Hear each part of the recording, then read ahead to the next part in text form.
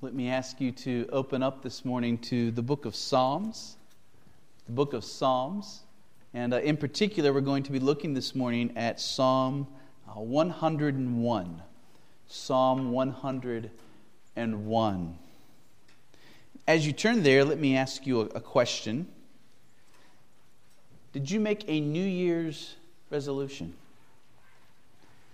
We're now 11 days into 2015. Did you make a commitment of some kind that you are seeking to keep throughout this new year? The making of New Year's resolutions is quite popular. Almost half of all Americans say that they regularly, annually make New Year's resolutions. And this practice has a very long history.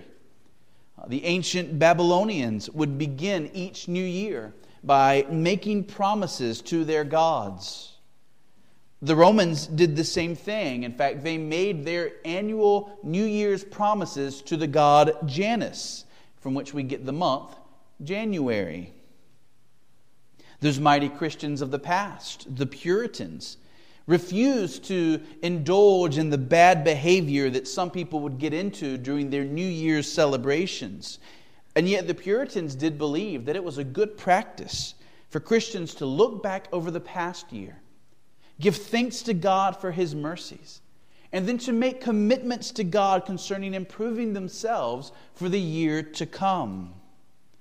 Now, of course, there's a great deal of difference between the kinds of resolutions that people tend to make today and the kind of resolutions that the Puritans often made. Last year, according to a study by the University of Scranton, these were the top 10 New Year's resolutions in the United States. So these were the top 10 resolutions made by Americans last year. Number 10, to spend more time with family. Number 9, to fall in love. Not sure how you make that one happen. Number 8, to help others reach their dreams. Number 7, to quit smoking. Number 6, to learn something exciting. Number 5, to stay fit and healthy. Number 4, to enjoy life to the fullest. Number 3, to spend less and save more. Number 2, to get better organized. And the number 1 resolution made last year, you've probably guessed it, to lose weight. Now, let's take those typical New Year's resolutions and set them aside, the resolutions made by the late Puritan Jonathan Edwards. As a young man of 19, Jonathan Edwards began a 2-year process of coming up with 70 resolutions that he committed to review every week for the rest of his life. And I'm just going to read you some of the first of his 70 resolutions that he reviewed and read every week for the rest of his life. And he put these together when he was 19 and 20, which is astounding to me. He wrote at the top of his list of resolutions, being sensible that I am unable to do anything without God's help, I do humbly entreat Him by His grace to enable me to keep these resolutions so far as they are agreeable to His will for Christ's sake. And then he has a note at the top of his resolutions, remember to read these resolutions once a week. Number 1, resolved that I will do whatsoever I think to be most to God's glory and my own good, profit, and pleasure in the whole of my duration, without any consideration of the time, whether now or never so many myriads of ages hence. Resolved to do whatever I think to be my duty and most for the good and advantage of mankind in general. Resolved to do this whatever difficulties I meet with, how many soever and how great soever. Number 2, resolved to be continually endeavoring to find out some new contrivance and invention to promote the aforementioned things. Number 3, resolved, if ever I shall fall and grow dull, so as to neglect to keep any part of these resolutions, to repent of all I can remember when I come to myself again.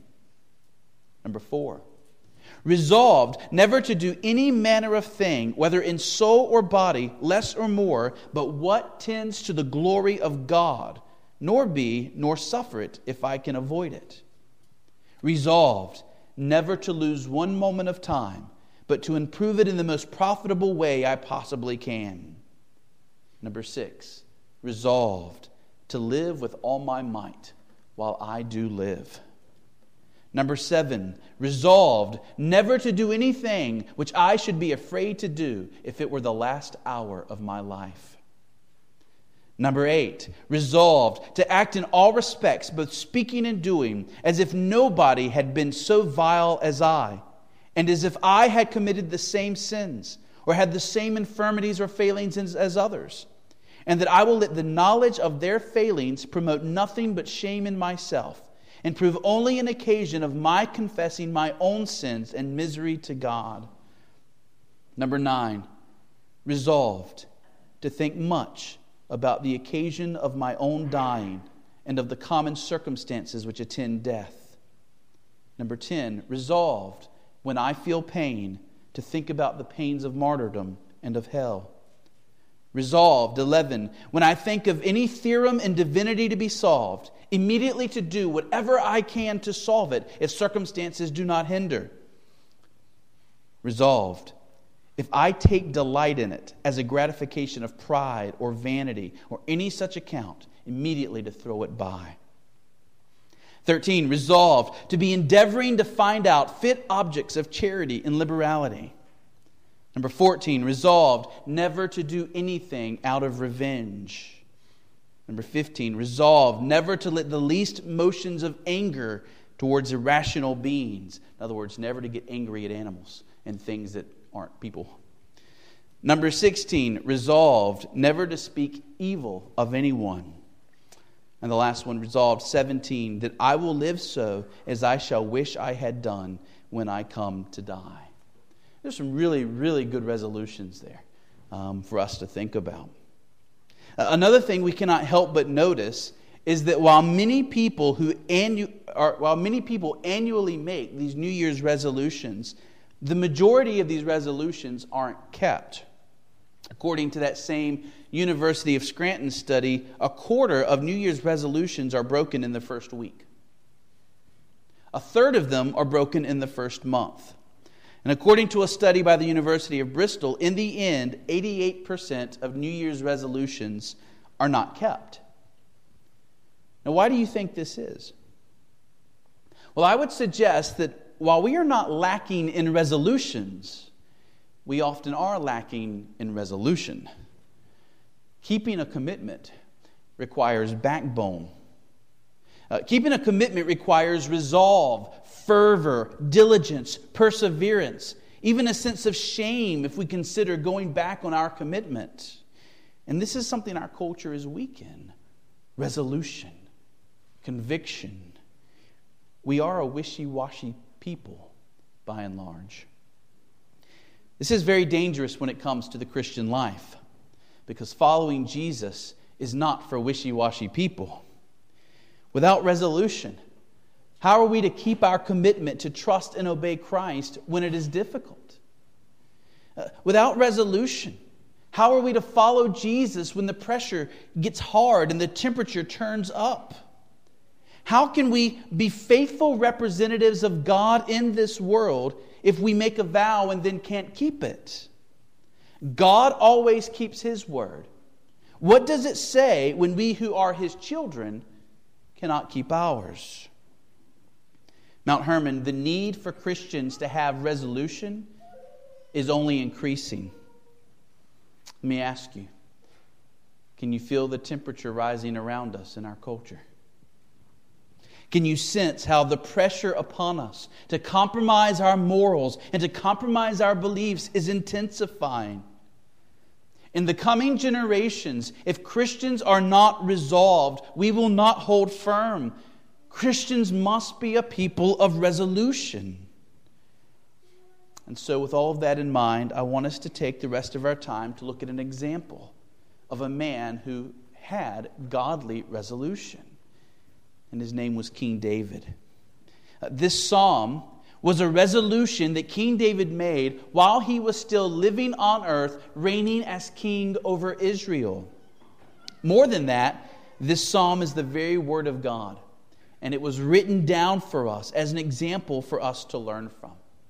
So we're not only hearing from King David here, we're hearing from God himself. So would you look with me at Psalm 101? Psalm 101. I will sing of steadfast love and justice. To you, O Lord, I will make music. I will ponder the way that is blameless. O when will you come to me? I will walk with integrity of heart within my house. I will not set before my eyes anything that is worthless. I hate the work of those who fall away. It shall not cling to me. A perverse heart shall be far from me, and I will know nothing of evil. Whoever slanders his neighbor secretly, I will destroy. Whoever has a haughty look and an arrogant heart, I will not endure. I will look with favor on the faithful in the land, that they may dwell with me. He who walks in the way that is blameless shall minister to me. No one who practices deceit shall dwell in my house, and no one who utters lies shall continue before my eyes. Morning by morning I will destroy all the wicked in the land, cutting off the evildoers from the city of the Lord. Well, I trust you see in this psalm the theme of resolution. Again and again, 10 times, we hear King David saying, I will, I will, I will. And then 7 times more in the ESV, he declares he shall or he shall not, or what shall or shall not be. He declares what he is resolved to allow in his kingdom and what he is resolved to not allow in his kingdom. The theme of resolution is pervasive here. Spurgeon says, this psalm is David all over, straightforward, resolute, and devout. He says there is no policy or trace of vacillation. The Lord has appointed David to be king, and he knows it, and therefore he purposes in all things to behave as a monarch whom the Lord himself has chosen. Spurgeon goes on to say that a good title for this psalm would be the Psalm of Pious Resolutions. And that's what it is. This psalm is simply one resolution after another being made by the King of Israel. And so what I want to do is separate this psalm into 3 parts, each part representing a different kind of resolution. And with biblical authority, I want to call us to share in these same resolutions. I want us at the very core of our beings to be committed to these 3 things, refusing to compromise on them, refusing to give sway. So what's the first kind of resolution we see here? It is a resolution to worship. A resolution to worship. We see this at verse 1. Do you see it? I will sing of steadfast love and justice. To you, O Lord, I will make music. Isn't it interesting that in a list of all of these resolutions about how David is going to rule his kingdom, this is the first resolution he makes. Above everything else, God, above everything else, I am going to praise you. David says, I'm going to sing of your love. I'm going to sing of your justice. And I'm going to make music to you. Now this makes sense, I think. What is more important than this? If we are not giving God His rightful place in our hearts, how can we really expect ourselves to honor Him with our lives? If we are not first and foremost looking to God, thanking God, praising God, do we think we're going to have a right relationship with other people? Put simply, if our vertical relationship is not right, we cannot expect our horizontal relationships to be right. Friends, the first step to living well in this world is to live in the joy of your salvation. The first step is to acknowledge God, to think about His love, to think about His awesome character, to be overwhelmed by God. And only when we are living in awe of Him, only when we are living lives of praise to Him, finding our joy in lauding Him, will we be able to face life as we ought. Men and women, boys and girls in this room, hear this. You were created to be a worshiper. That's who you were created to be first and most fundamentally. You are a worshiper. And until we're doing that well, your life will always be out of place and out of joint. You will be discombobulated like a machine that has lost its purpose and its function. You were created to be a worshiper. Why should you be resolved in 2015 to be a worshiper and lover and praiser of God? Well, first and foremost, above everything else, God is worthy of your praise. God is due your praise. In fact, all you have to do is look with the eyes of faith at the steadfast love of God for you. All you have to do is think about His mercy and how He holds you up every moment, and your heart instinctively knows what to do. You praise, you love, you sing. How can you think about the hell that you deserve and the great God you've sinned against, and then see the cross of the Lord Jesus and think about the forgiveness of every one of your sins, and think about the heaven that is ahead for you? How can we think about those things and not have music in our hearts? Not be ready to praise, not be ready to rejoice, to boast in God? Worship isn't hard. Worship is a very easy thing. All you have to do is look. No one takes lessons on how to stand in awe when they go to the Grand Canyon. No one has to tell their heart to worship. No, all they do is they draw close to the edge and they look. And the awe, it just happens. And all the benefits that come our way when we are regularly, continually looking upon our great God. Every day beholding His awesome mercy, and our heart just responds in praise and adoration and worship. Mount Hermon, I want our church to be known for many things. I hope that people who come among us see our concern for right doctrine. I pray they notice how careful we are to worship God as He has prescribed.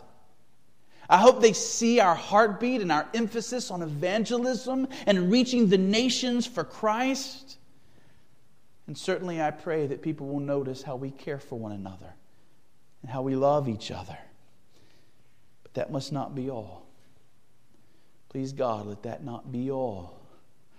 Rather, when people come among us as a church, they need to see that God is everything to us. May they see us as a people of praise, a people who love to worship, a people who love to exalt God and adore God. Do you love to lift up His holy name? Do you love to proclaim your thanksgiving to Him and your amazement at how wonderful He is? I wonder, are you resolved to be a continual worshiper of God? In your own life, is it a priority for you to make sure that not a day goes by in which you do not look at God's goodness, think about His person and His work, and praise Him? Are you committed to the worship of the church? God is shown to be great when His people joyfully come together to praise Him together.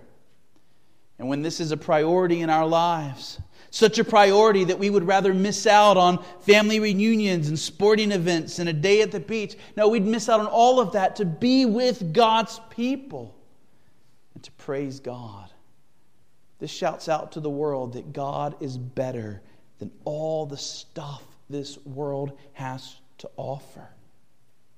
In 2015, what is your commitment to the worship of God, both privately, individually, and as a family, and for us as a church? Are you resolved when it comes to the worship of God?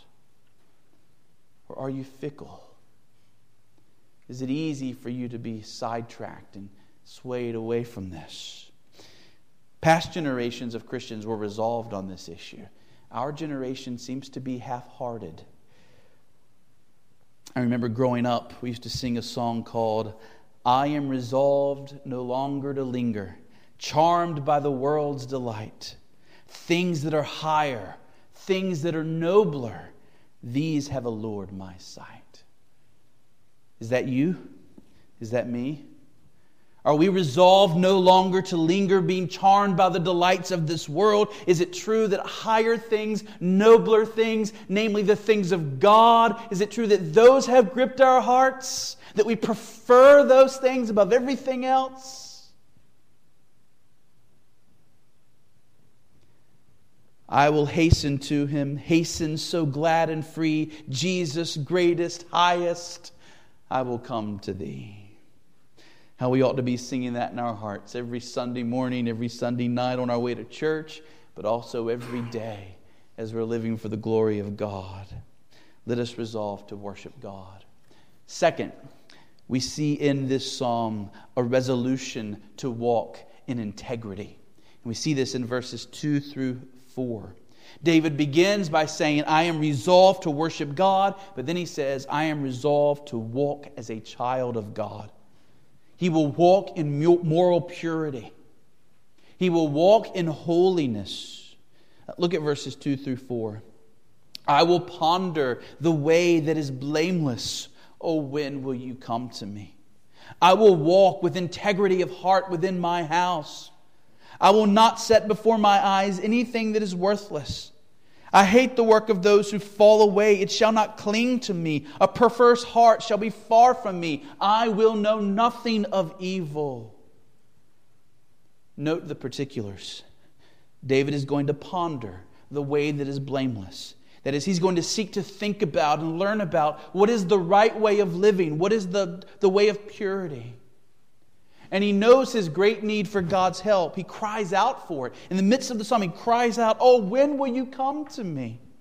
David is hungry for holiness. David is hungry for purity. He desires it like a man in a hot desert longs for cool water. David knows that integrity begins in the heart. He says he's committed to first watching over his heart, guarding his heart, throwing out every evil thought, every evil desire the moment it seeks to arise. And this is where resolution to be holy begins. We must work to maintain a pure heart. David is thinking about his own private life, the life of him and his family, the life he lives within his house, and here in secret, away from the public eye. He says, I resolve to be pure. He will not allow himself to be one person before others and another person when he's alone or in his home. I wonder if that's you, dear friend. Are there any Dr. Jekylls and Mr. Hydes here? One person when you're here with us at church, and maybe someone else when your thoughts are allowed to run free without others watching. Who you are when you are in secret is who you really are. And what you do in secret does affect you, and it affects the rest of your life, whether you can sense it or not. Let us not be deceived. What is done in the dark will be brought to the light. And so let us be resolved right now that we will be true Christians, walking in purity and holiness, beginning in our own private lives. You see what this means in verse 3. David says, I will not set before my eyes anything that is worthless. That word worthless refers to something that is wicked, something that is not worth looking at because it's rubbish, because it's immoral trash, it's filth. Are any of us here guilty of putting filth before our eyes? What have you been watching lately? What websites have you been visiting? What books have you been reading? Friends, losing weight might be a good goal for some of us. I acknowledge that. Getting better organized, that might be a worthy resolution too. But we're talking now about something far more important. We're talking about your soul. You put filth before your eyes, and it can harden your heart and lead you into unbelief and ultimately to hell itself. Pornography can harden your heart, sear your conscience, lead you away from Jesus.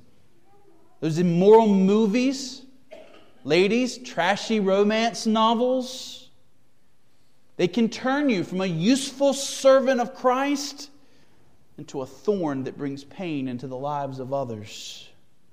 These things have a way of turning your heart in on yourself so that you become less loving, less sacrificial, less generous, more selfish, more self-centered, ultimately a proven unbeliever. If you make a resolution to get better organized and you fail to keep it, that's sad. But if you fail to keep your resolution to kill sin before it kills you, the result is of eternal consequences. Do you understand how important your eyes are and why David would say, I'm not going to set anything filthy before my eyes? Jesus said in Luke 11:34, your eye is the lamp of your body. When your eye is healthy, your whole body is full of light. But when it is bad, your whole body is full of darkness. In other words, Jesus says, through your eye, your whole self will either be in light or in darkness. And so walk in the light as Jesus is in the light. When Jesus said, follow me, He meant to follow Him in the way of light, in the way of not putting anything obscene before you, but setting your mind on things that are good. Finally, brothers, whatever is true, whatever is honorable, whatever is just, whatever is pure, whatever is lovely, whatever is commendable, if there is anything excellent, anything worthy of praise, think about these things. Philippians 4:8. And don't miss the end of verse 4, right here in our psalm. Because David is not just resolved to fight certain sins. David is resolved to fight all sin. He is resolved to be pure in every way, to give no sin a foothold. He says, a perverse heart shall be far from me. I will know nothing of evil. Now, Christians are to be a people of knowledge. Right? Christians are not to be a people of ignorance. But here's the one exception. Let us know nothing of evil. Don't even learn the language. Don't learn the terminology. Let others go down those rabbit holes. You don't need to. Hear the exhortation of Paul. This is God caring for you. Paul says, brothers, do not be children in your thinking. Be infants in evil, but in your thinking be mature. Hear that? Should you be a thinker? Yes, absolutely. Christians ought to be thinkers. The eyes of faith require thinking, knowledge. You must know the promises of God and bring the promises of God to your mind. We have to think about God if we're to give Him the praise He is due. When it comes to truth, when it comes to love, when it comes to honoring God in our callings, we must be thinkers. But this is the exception. When it comes to evil, Paul says, be an itty-bitty baby. When it comes to evil, be like algebra to a baby. You don't even comprehend it. You don't understand it. What's math to a baby? Right? What's 1 plus 1? Baby doesn't comprehend. It's a foreign language. That's how foreign evil should be to us. Yes, we should know the devil's schemes, and we should know to discern evil when we see it. But when it comes to committing sin, living in sin, the ins and outs of the paths of sin, let us know nothing at all. Mount Hermon, I'm not asking you to make a resolution. I'm asking you whether or not you have a resolution. Is your allegiance to God so strong and so sure that though a hurricane of temptation come your way, you will not sin? Will you run like Joseph out of Potiphar's house before giving in to temptation? Would you rather be struck through with 1,000 spears rather than commit the least sin against the holy, holy, holy God who has been so good to you? Is your backbone made of jelly? Or is your backbone made of steel? The deeper your relationship with God, the richer your love for Him, the more you're living in the joy of your salvation, the stronger your backbone will be. Number 3. I only mentioned this last resolution. In verses 5 through 8, we see David's resolution to exercise justice and righteousness in his calling. To exercise justice and righteousness in his calling. Now, in his case, he was the king of Israel. And these verses reflect that authority and the decisions that he had to make as king to uphold justice and righteousness. But his resolution is an example for us too. Because your calling and my calling, it's going to be different than David's. We're not kings here. But we too must be resolved to fulfill the callings God has given us as unto the Lord. We should work with all our hearts and with all our might, striving for excellence, seeking to honor the Lord in every calling He has given to us. And like David in this passage, this means treating others with fairness. It means that we treat those under our authority with fairness. It means that we uphold the rules of the home or the workplace or the community group. It means that we never show partiality or wrong favor one person to another. Indeed, we could sum up this third resolution this way. It is a resolution to do right in all of our callings. In our family relationships, we must be committed to doing right, even when it hurts.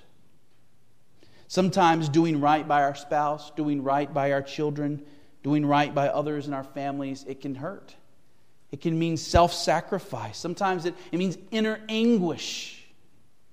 But with God as our God, we must be resolved to do right, no matter what the cost to us. We must give of ourselves to serve our families, as God would have us serve them, trusting Him and not ourselves. We must do right in all our relationships. We must be quick to confess our sins when we have wronged others and seek to make restitution. We must be quick to forgive and not harbor bitterness. We must keep our word to others, keep our promises. Don't make a commitment you can't keep. If you borrow, make sure you give back. If you take on a debt, make sure you pay it back and within the terms that were agreed upon. This is doing right in your callings. To those who are in authority above us, we must respect them and honor them and obey them as far as godliness requires. We're to give them our best, and we're not to slander them or to demean them. In Mount Hermon, we could go on, but it comes down to this. Are you committed to doing what is right in all of the callings God has placed on you? Are you committed to being a righteous person for the glory of God? Give your conscience to God. Surrender your conscience to the Word of God and learn to be led by your conscience. Learn to have your conscience pricked, ready to be convicted by the Holy Spirit. When you're about to go out of step, let the Holy Spirit speak through your conscience and say, "Whoa, that's not right." And God would have you be righteous. This is what we need. We need resolution. We need conviction. Will you be a person of conviction, refusing to do wrong, but always to do right in every calling God has given you? Well, Mount Hermon, as you can see, we need God's help to be these kinds of people. And our only hope is Christ. Jesus is our righteousness before God. And we don't trust in anything we do. We just testified to that with our statement of faith here. We just testified our righteousness is Christ. He alone is our way of salvation. And if you're not following Christ, that must be first priority above everything else. If you're here and you're an unbeliever, your first resolution must be to turn from your sins and turn to Jesus. Be baptized in His name. Start speaking to Him in prayer. Sit under His Word. Learn from Him. Follow Him. If you don't have a relationship with Jesus, every other resolution you make, it doesn't matter in the end. But The fact that we all need Jesus doesn't mean that we shouldn't take these resolutions seriously. It's the opposite. If you're a Christian, you must believe what God has told you in the Bible. And what has God told you in the Bible, dear Christian? You are no longer a slave to sin. By God's power, the bondage that sin held over you has been broken. You really can, by the Spirit of God within you, keep these resolutions. Sin is not too strong for you because God's grace at work within you is sufficient. And the book of Hebrews promises there will always be a way of escape. Or is it Corinthians? I'll ask Merle later. Dear Christian, if you fail to keep these resolutions, it won't be because sin was too powerful for you. You can do all things through Christ who gives you strength. If you fail to keep these resolutions, it will be because you chose to give in. You refused to persevere. You held out just long enough to seem respectable in your own mind, and then you gave in because you wanted to give in. Sunday night, it's time for church. You have this commitment. I want to put the praise and worship of God above everything else. But I went the last 2 Sunday nights. That's respectable. Right?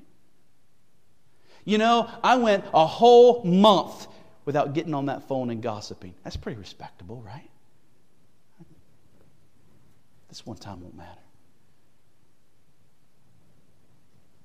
Jesus died on the cross so that you would be free to live a life of worship, a life of integrity, and a life of righteousness. Don't dishonor His cross by now taking the freedom He gave you and throwing it down the drain. Don't put the shackles back on. Let us resolve to worship God. Let us resolve to walk in integrity. And let us resolve to do right in all of our callings. And may God be glorified in our lives as He gives us grace through Jesus Christ. Amen? Amen. Let's pray.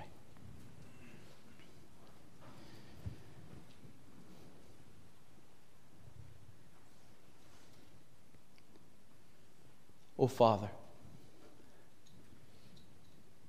we confess before You that we are but dust. We do need Your grace to keep these callings. We do need Your Spirit at work within us. And we need strong faith. Father, I ask that You would bless every man, woman, and child in this room with great joy in Jesus Christ. Father, help them to be absolutely amazed at Your awesome character and Your astounding grace. And Father, would You give us such joy in You that we would have firm backbones of steel, able to say no to every temptation to do wrong. Father, we want to be a holy people for Your glory. We want to be a holy people so we can better bless our families and those we love. We want to be a holy people so that we can shine brighter in this community, which is in such need of the gospel. So, Father, would You humble us? And would You help us to look to You? And would You help us to find joy in You and new resolution and conviction and commitment? Let us look more like the Puritans of old and not so much like the wishy-washy culture we live in. Father, we ask Your blessings on this Lord's Day. Help us this afternoon to think about these things, to benefit from them as we meditate on them. Bring us back tonight as we begin again to think about the doctrine of repentance. Now may the Lord bless you and keep you. The Lord make His face to shine upon you and be gracious to you. The Lord lift up His countenance upon you and give you peace. Amen.